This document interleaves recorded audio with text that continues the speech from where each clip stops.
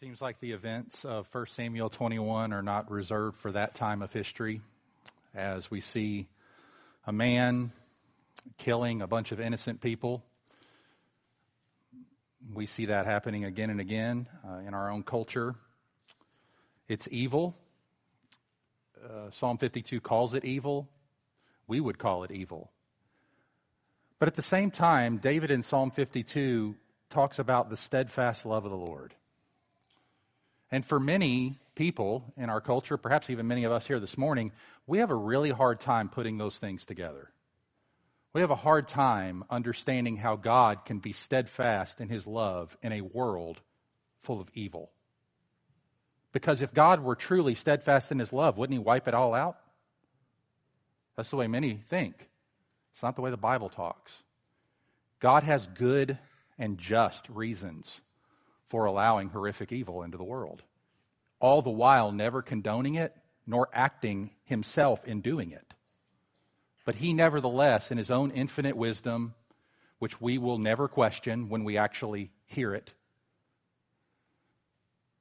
allows and uses and wields in the world all the bad actors, all the devil and his emissaries to accomplish His good purpose in the world. How does that all work? We're going to talk about that this morning. The background to Psalm 52 is 1 Samuel 21, and we've been making our way through 1 Samuel this year. We've paused to consider the Psalms these last several weeks that David wrote during this historical period in the Scriptures. And we're almost done. We got two more Psalms after this one, but we're in Psalm 52 this week. And the background, as Dave read for us, is Doeg, the Edomite, who was a servant of King Saul. And we all know King Saul did not like David because David was the emerging king who was coming to the throne, which means Saul would be removed from the throne.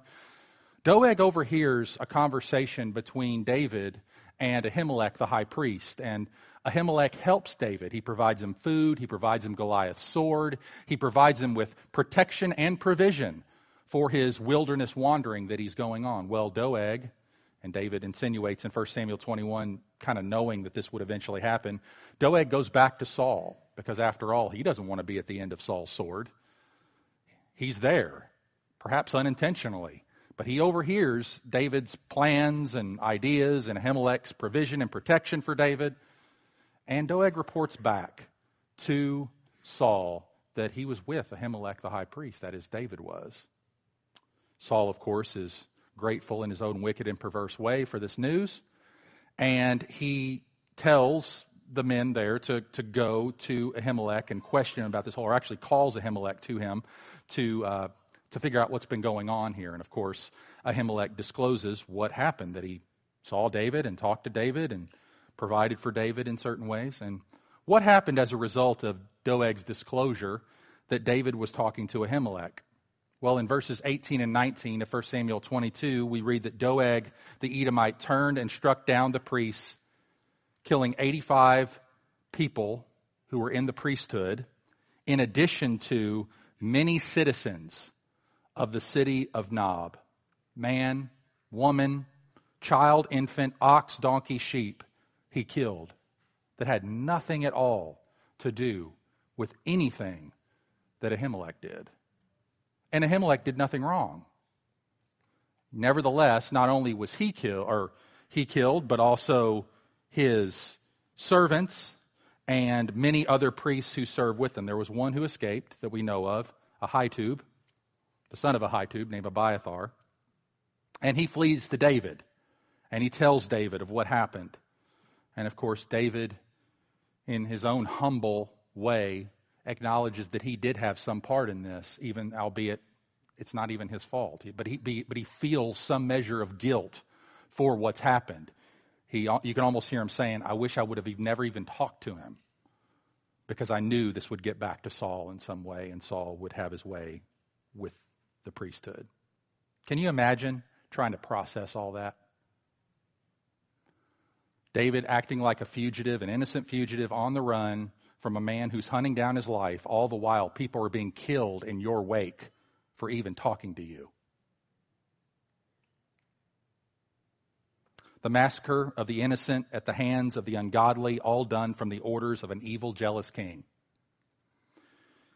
It wouldn't be an overstatement to say that this whole incident is Hitler-esque, isn't it? And that it's in light of these events that David writes Psalm 52. When David finds out about the destruction that's been caused by Doeg, Psalm 52 is written as a response, as a way for David to process it all before the Lord. Can you imagine how you might try to process the mass murder of holy men of God and a whole city full of men, women, animals, infants that are now dead? David felt great remorse for his part when he heard what had happened, and the last few weeks we've considered how the Psalms help us to process the various emotions that we encounter as we have faced the troubles of life. The last 2 weeks we've considered the themes of abuse and abandonment, and this week in Psalm 52 we're going to look at evil. Every Christian in the face of injustice and in a fallen world, in fact every human being, not just Christians who face injustice in a fallen world, can draw lessons from Psalm 52 about how to think about evil correctly and how to respond to it rightly. So in Psalm 52, what we're going to see this morning is 4 different responses to evil. The wicked's response in the first 4 verses, God's response in verse 5, the godly's response in verses 6 and 7, and David's response in verses 8 and 9. The wicked, God, the godly, and David. Those 4 responses to evil in Psalm 52 this morning. Number 1, let's look at the wicked's response to evil in verses 1 through 4. David begins the psalm with the very phrase that we're considering this morning, calling what has happened evil. He says, "Why do you boast of evil, O mighty man?" He has the destruction of Doeg in the background, all that's happened, and these first 4 verses are written as a denunciation of what Doeg has done. David reflects on Doeg's character, and he's angry that he's been indicted and censured. And we learn here, to no surprise, just how David views Doeg. Doeg is a lying, slandering, self-interested murderer. Period. Now, while Doeg is the immediate recipient of David's denunciation in these first 4 verses, there are general insights here about who the wicked are in general and how the wicked generally respond to evil. Notice how the wicked are described. They are first of all described fundamentally by what they do with their mouths. Look at verse 2. Your tongue plots destruction. Like a sharp razor, you worker of deceit. Plots destruction with the tongue. Deceives with the tongue. Verse 3, you love evil more than good and lying more than speaking what is right. Verse 4, you love all words that devour, O deceitful tongue. Does that sound weird to you that would be the place where the psalm would start in a discussion of the wicked in terms of evil? We live in a day of loose lips, don't we? Where people literally incinerate one another with their words. They deceive with their words. They do not speak the truth. I don't care where you land on the political spectrum. They do not speak the truth. They lie. They deceive. They plot destruction. They figure out ways to get what they want, no matter what they have to say to get it. Friends, this is where the most horrific evil always begins. So lest you think this is just a out there problem, this is an in here problem. Do you think about your words that way? Do you think about the way, do you really believe the Bible? Life and death are in the power of the tongue. As James 3 says, the tongue is like a flame of fire that burns as it goes out. It's like a rudder that controls the entire ship. This is why Jesus can say, by your words you will be justified, and by your words you will be condemned. This is why Jesus can say, Matthew 20 and Matthew 12, either make the tree good and its fruit good, or make the tree bad and its fruit bad, for the tree is known by its fruit. Well, how do we know the tree? How do we know if it's a good tree? How do we know if it's a bad tree? Jesus says, how can you speak good when you're evil? Jesus starts with the mouth, because the mouth is always the revealer of the condition of the heart. Always. It doesn't matter how reformed your life is. It doesn't matter how good you look. What you say is your evidence. And what you think that you want to say, even if you don't say it, is the evidence. Jesus says, for out of the abundance of the heart, the mouth speaks. The good person out of his good treasure brings forth good, and the evil person out of his evil treasure brings forth evil. I tell you, on the day of judgment, people will give account for every careless word they speak. That should frighten you. Kids, that should frighten you. Part of being young, and this is not just reserved for being young, it's also for being old, is your speech is marked by carelessness. If this verse does not show you your need for a Savior, I don't know what verse will. Because Jesus just says you're going to give an account to Him, not for the bad things you say, for the careless things you say. For the things that just come out of your mouth because they came out of your heart. And it shows your heart is altogether wrong and in need of newness. You need a new heart. Where are you going to get that? Well, Jesus is going to give it to you. Right? We have to get it from Him. Dear ones, wickedness is fundamentally revealed in this psalm by what we say, by how we talk. Of all the things Doeg did, his murder is not what's talked about first here. It's his mouth. It's the way he used his tongue. It's his lies. It's his slander. If you want a snapshot of your heart, just listen to your mouth. Of your thoughts, if you have some self-control to restrain your words.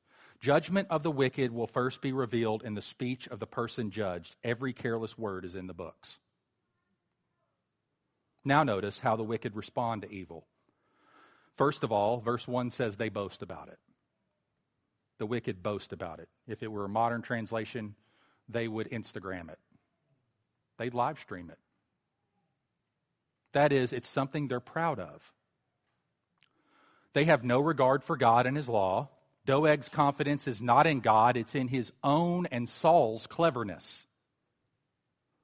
And his confidence is also based on a transient sense of reward. He's self-satisfied, he's self-confident, he's confident that by his own cleverness that he'll be rewarded by Saul. Which is ironic because Saul cares for no one but himself. But like attracts like, and Doeg's the same. Doeg is staking his future and the richness of it on the reward of Saul. And I imagine Doeg is plotting that if Saul doesn't give me what I want, I'll just kill him too. And Saul's probably thinking the same thing. It doesn't seem to occur to Doeg, what happens if Saul's no longer there? What happens if Saul is overthrown? Well, the wicked boast, and secondly, the wicked love evil. You see that in verse 3? David writes, you love evil more than good. Not only do the wicked boast in evil, not only do they plot evil, not only do they use their words to hurt, not only are they deceitful, but they really love it that way. Doeg, you see, really encapsulates the character of a wicked man or woman. He's prideful, he's self-centered, he uses his words as weapons and for the advancement of his own desired ends. He justifies any means. He trusts in his own cleverness, not in God, not in his loving kindness, but in his own wiles, his own schemes, and his own ability to get what he wants. David summarized it this way in verse 7. See the man who would not make God his refuge. That's where wickedness starts. You'll make another wicked person your refuge, like Saul, but you will not make God your refuge. But trusted in the abundance of his riches and sought refuge in his own destruction. So who are the wicked? They do not submit to God, they trust in what they have, and ultimately that will leave them bankrupt. Paints a little bit different portrait of wickedness than what we typically think, right? This can be an upstanding citizen. This can be a church member. This can be a good person on the outside in many ways. They got lots of money, but deep down inside, God is not their refuge, and whatever they want, they're going to get by any means necessary. That's the wicked's response to evil, and it's horrific, it's horrible. But it's not the only response, praise the Lord, to wickedness or evil.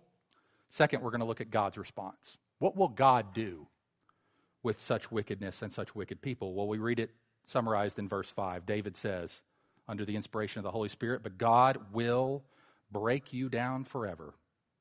He will snatch and tear you from your tent. He will uproot you from the land of the living. Selah.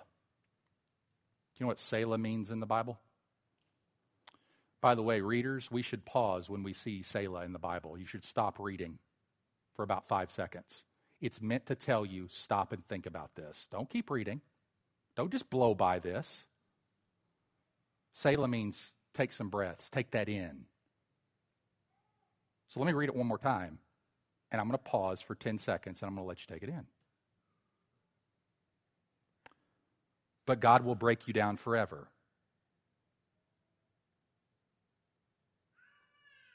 He will snatch and tear you from your tent.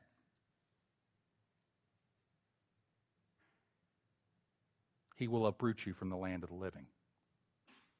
Selah.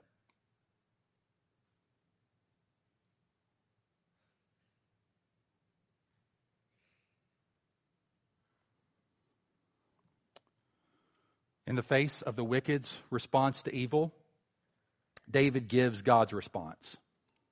This is what God is going to do about this. And after describing the character of Doeg and the wickedness he represents in verses 1 through 4, now he speaks of the consequences of Doeg's desires, his choices, his trust, his actions in verse 5. God's response to evil is summed up easily. It's divine judgment on those who commit it, period. God will break them down, He will make them homeless, and He will take their lives. The wicked are in big trouble with God. I want you to notice something remarkable. Did you notice what David said in verse 1? David calls Doeg what? Mighty man. Why do you boast of evil, O mighty man? Why does he say that?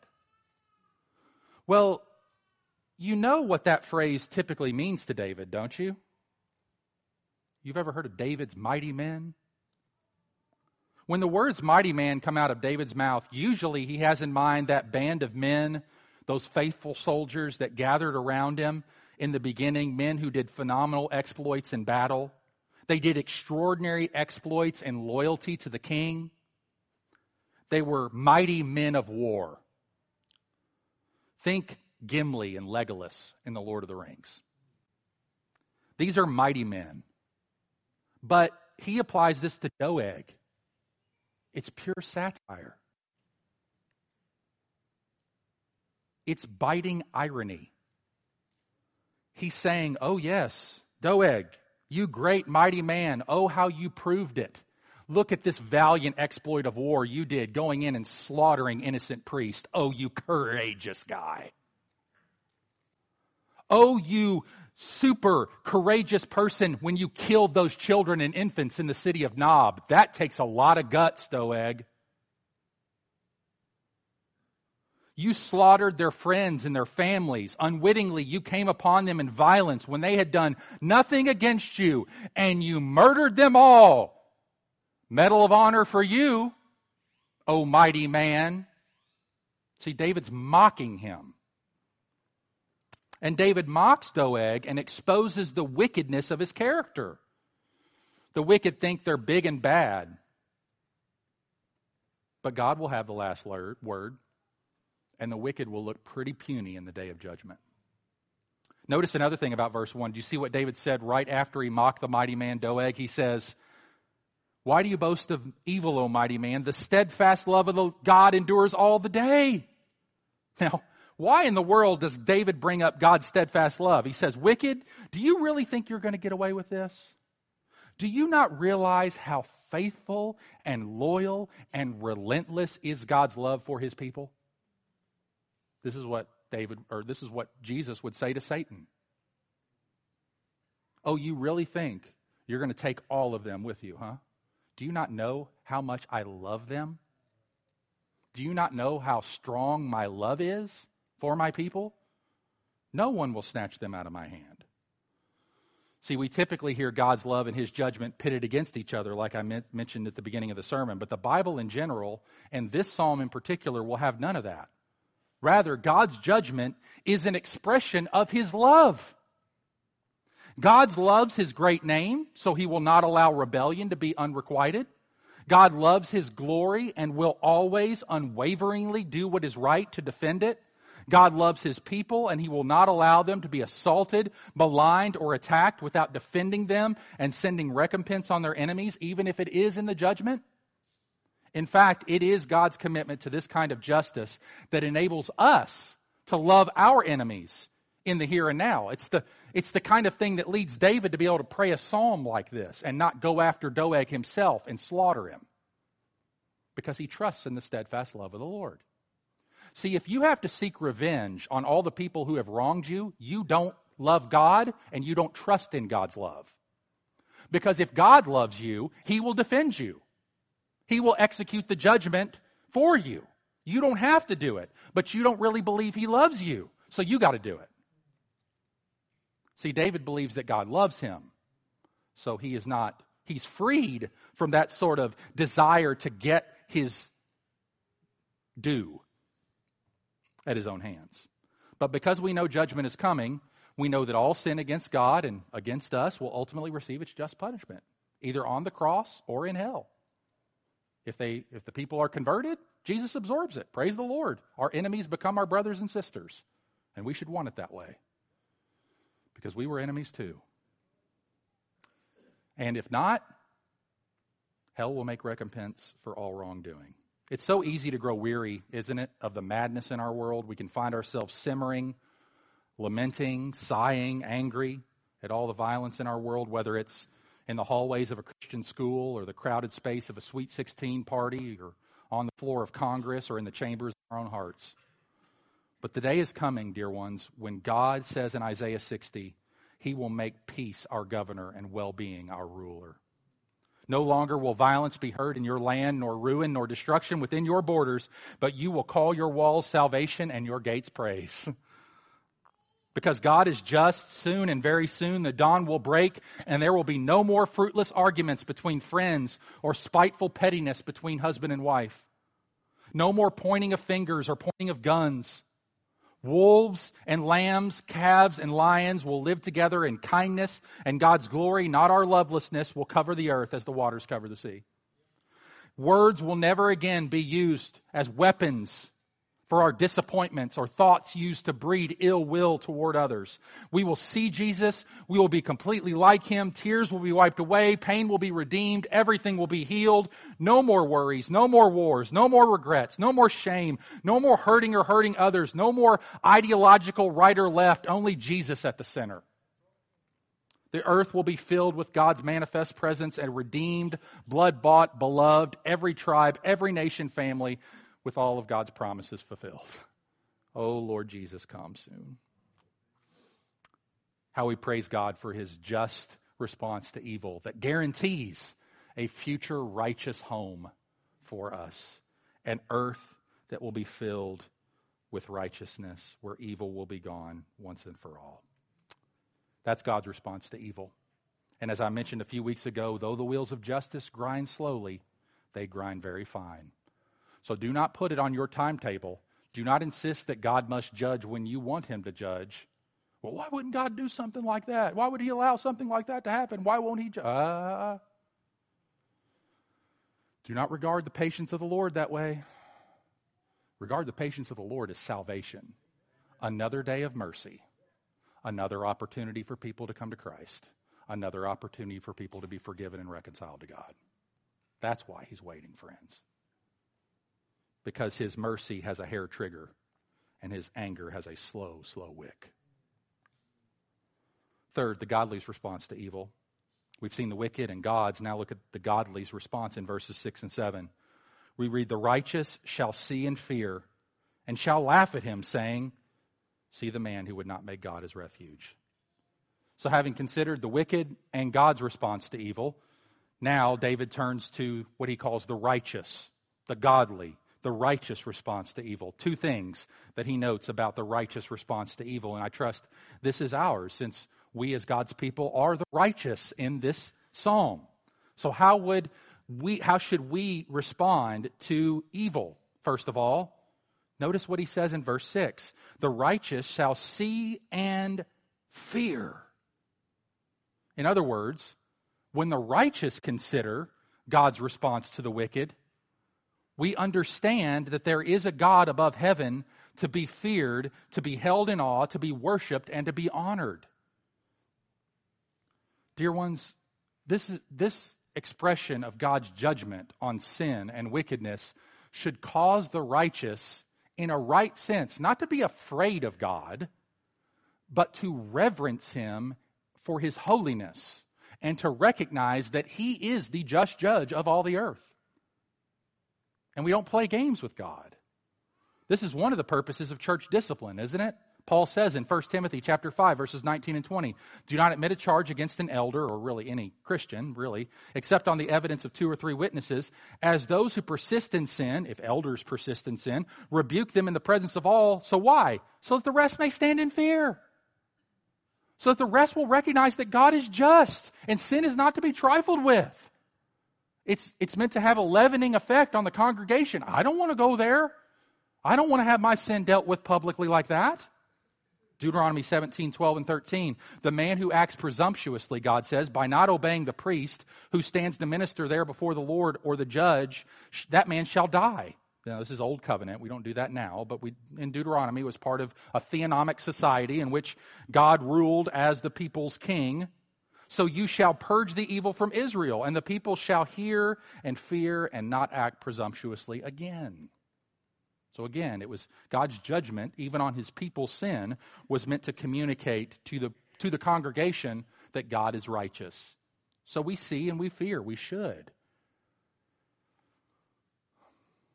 Secondly, the righteous shall laugh at him. Isn't that interesting? What a contrast of emotions. This is the righteous, though. This is the way we feel.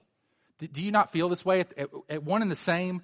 When you see wickedness flourishing, at one time there's fear there, there's alarm, but at the same time there's almost a bold confidence.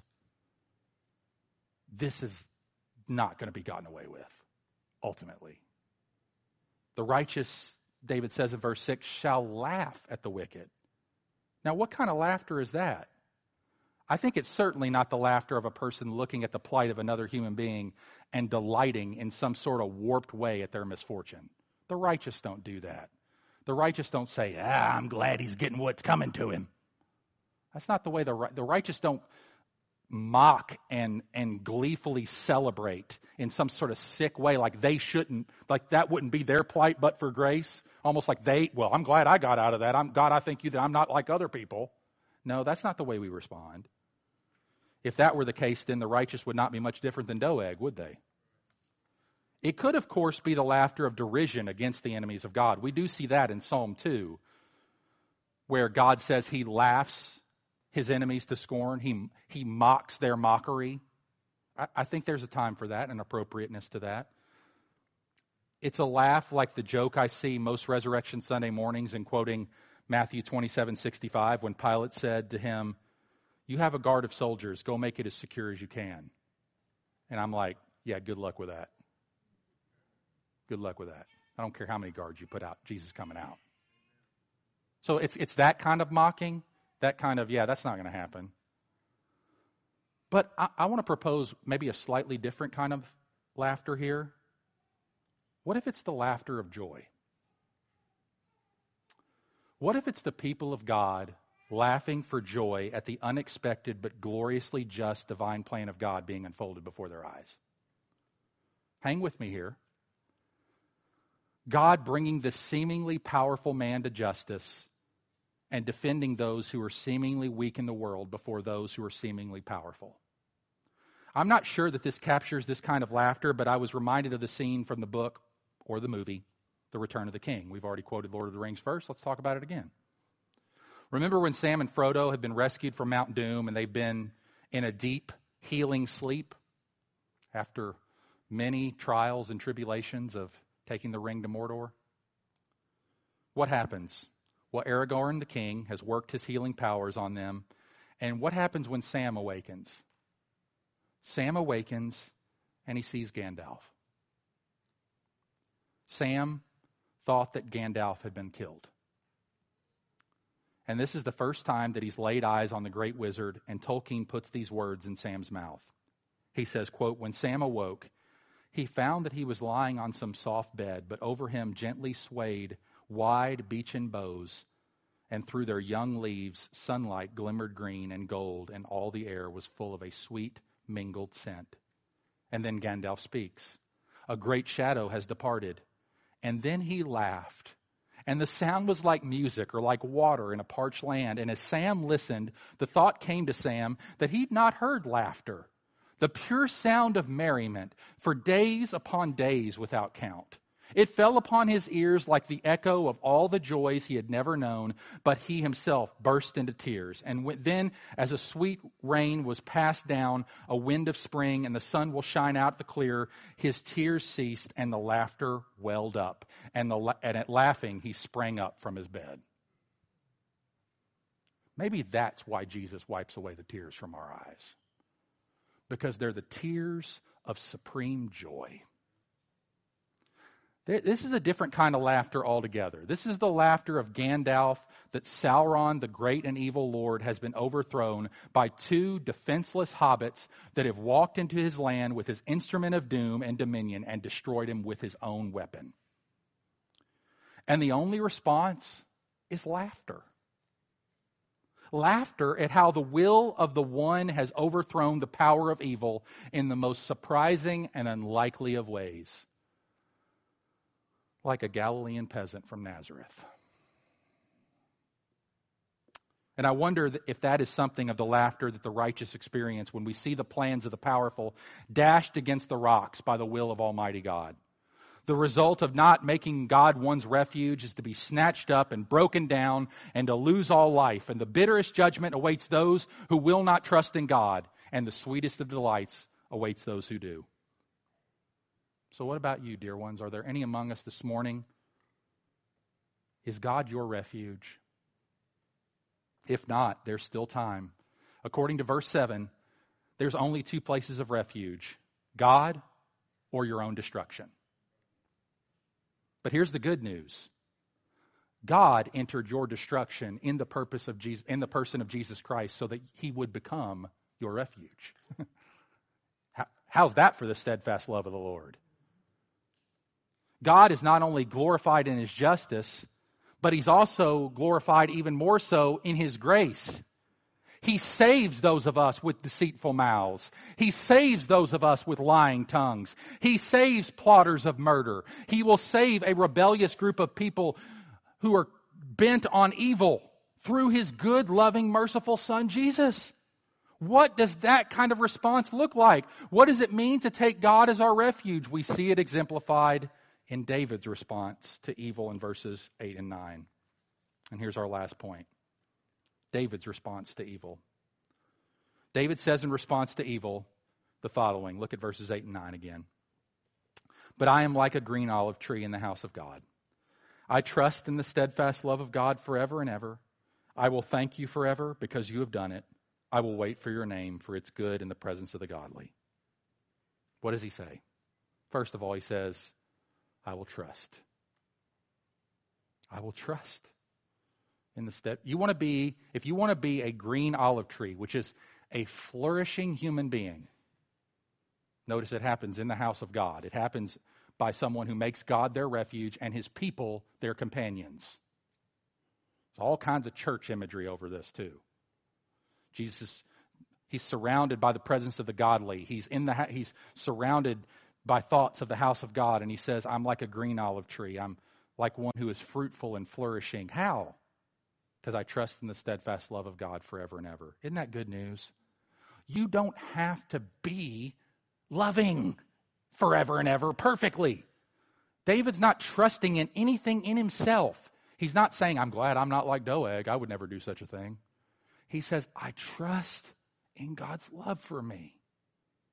That's how the righteous respond. That's how David responds. I don't have to understand, David says. I don't need to know all the reasons why. God has morally justifiable explanations for all the evil he's allowing in my life. And I know for one reason it's not because he doesn't love me. You see that? There's so many lessons for us in that. If there was ever anyone, maybe besides Job or Jesus, who would think that by the way he's treated, God does not love him, would it not be David? Allowing all this to happen to him? One calamity after another, pursued by evil people for their own reasons, God seemingly silent, doing nothing about it. And yet David says, I trust in the steadfast love of the Lord forever and ever. God loves me, I know it. And how do we know it? The cross. The cross tells us. When all of life speaks contrary, we look at the cross and we're like, okay, all this is happening to my life. I know one reason it isn't. It's not because God doesn't love me. He's already proven that on the cross. So I will trust, David says. Secondly, I will thank David. Come on, let's not get carried away with this gratitude thing. There's a time for every purpose under heaven. Now's the time to be sad. Now's the time to lament. Now's the time to grieve. Now's the time to be sorrowful. Yeah, and he's experienced all that. But now he says, I'm going to thank, though. See what he says? Will thank you forever.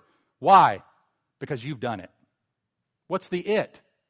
Everything in Psalm 52. The wickedness. God has done it. Now, not specifically done it himself, but decreed it, using it, over it, sovereign in the midst of it. He's done it. Judgment to come. He's done it.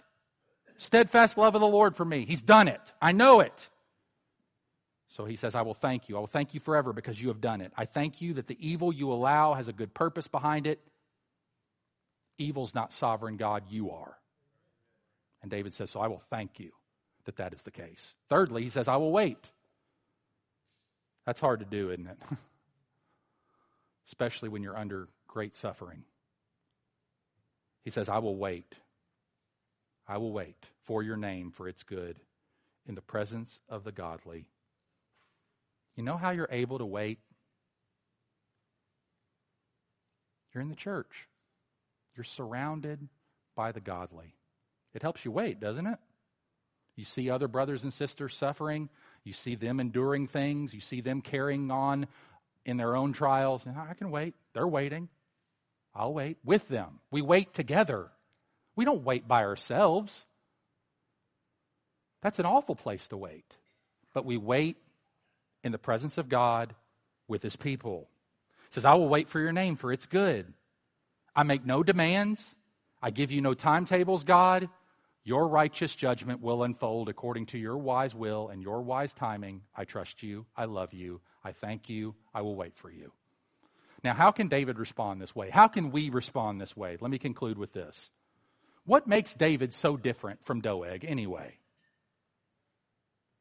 Well, part of the answer, I think, can be found in the fact that Psalm 52 occurs right after one of the most significant psalms ever written. Psalm 51. You know Psalm 51, don't you? It's where David goes and murders some innocent people. You know, like Doeg. It's where David, this righteous king, sleeps with a woman because he wants to. It's where David lies and deceives people with his tongue about what happened. You know that David, godly David. You know, it's that David who was a lot more like Doeg than we'd like to think, aren't we?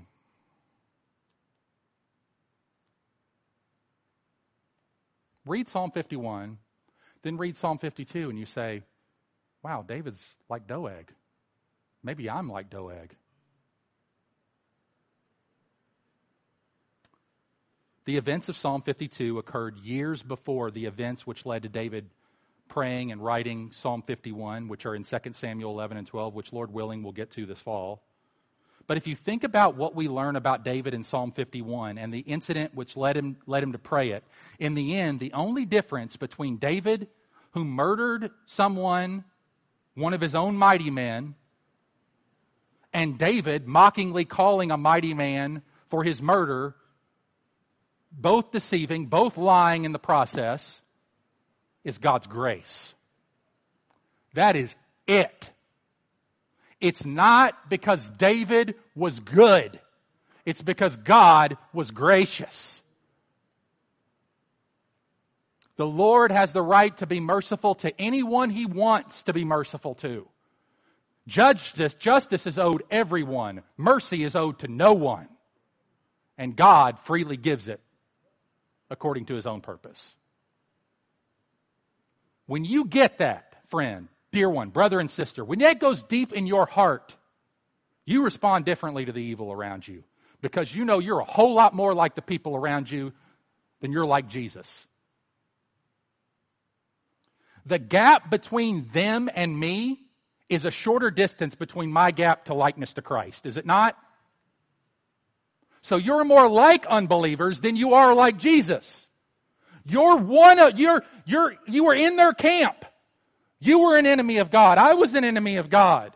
I was a liar, a deceitful person. Doeg deserves to go to heaven before I do. Do you believe that?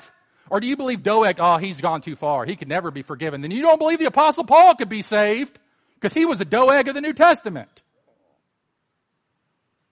God is gracious. Praise His name that the foundation of our salvation is built on the grace of God. The repentance that flows from David's heart in Psalm 51 was prayed by not by a person who had a better nature or a better person than Doeg did, because it was because the word of God confronted him through the prophet Nathan, and David cast himself upon the grace of God. The repentance which flowed from the heart of David was not the cause of God's grace to him. The grace of God to David is the cause of the repentance which flowed from that grace. See, there isn't much difference between David and Doeg. They both murdered the innocent. The only difference is the grace of God intervening in David's life by the word of God, blessed by the Spirit of God. That's it. And that's the only difference between us either. The word of God, blessed by the Spirit of God, causing us to see our sin and turn from it. That's it. That's the only reason. It's easy for us to sometimes to say, but for the grace of God go I, when the person to whom we're pointing is a person of respectable social sin. It's much more difficult for us to assess ourselves to be Doeg apart from grace, but that is what David was, and that is what all of us are apart from God's saving grace. We have more in common with Doeg than David, because David has more in common with Doeg than us. So may God help us never to forget that between us and Doeg's destruction stands only the grace of the gospel. And that's all we need. The grace of the gospel. God's grace, forgiving our sins, restoring us. So may we respond to His word, Lord's Day after Lord's Day, as it goes forth in this way. May we not spurn the word of grace which comes to us from His own mouth. Because it may be, and it certainly is, the only difference between us and Doeg. Full-blown evil to our own destruction. Let's praise the Lord for His grace together. Let's pray. Father, we thank You that You're gracious. My, how gracious You are. We are so thankful that You do not treat us according to our sins or repay us according to our iniquities. But as high as the heavens are above the earth, so great is Your steadfast love for those who fear You. As far as the east is from the west, so far have You removed our transgressions from us. God, we are not better than our neighbors. We are not better than Doeg. Lord, we are Doeg in many ways. Same heart that resided in him resides in us. By nature, we thank you that you've given us new hearts. We thank you that you've called us out of darkness into your marvelous light. We thank you that we are not bent on wickedness the way either we once were or the way we once could have been had you not changed us. Lord, you are gracious, and we celebrate your grace in the gospel this morning. We thank you for Jesus, the true and better David, who no deceit was found in his mouth, never spoke a false word. Were he to stand before you on the day of judgment and be judged by every careless word he's spoken, he'd be found perfectly righteous, perfectly innocent. And we thank you that we're judged on the basis of his careful speech, not our careless words. And we celebrate our Savior Jesus this morning. We praise you and thank you for your grace and goodness to us in the gospel. Any among us this morning who are still outside of Christ, who have not yet chosen God as their refuge, pray that you would draw them to a mighty man of David, a mighty Savior who battled the flesh, the sin, the devil, hell itself, and the grave, and defeated it all for us. We celebrate you, mighty man Jesus. Thank you for being our mighty soldier of valor that descended into this world and fought off our enemies and defeated them and died under our own judgment and worked out a perfect righteousness for us that we might be saved. We honor you, Jesus. We love you. We want to follow you all of our days. You have won our allegiance. And as David said to Abiathar when he came to him, you're safe with me. You're safe with me. We thank you that we are safe with you. In Jesus' name, amen.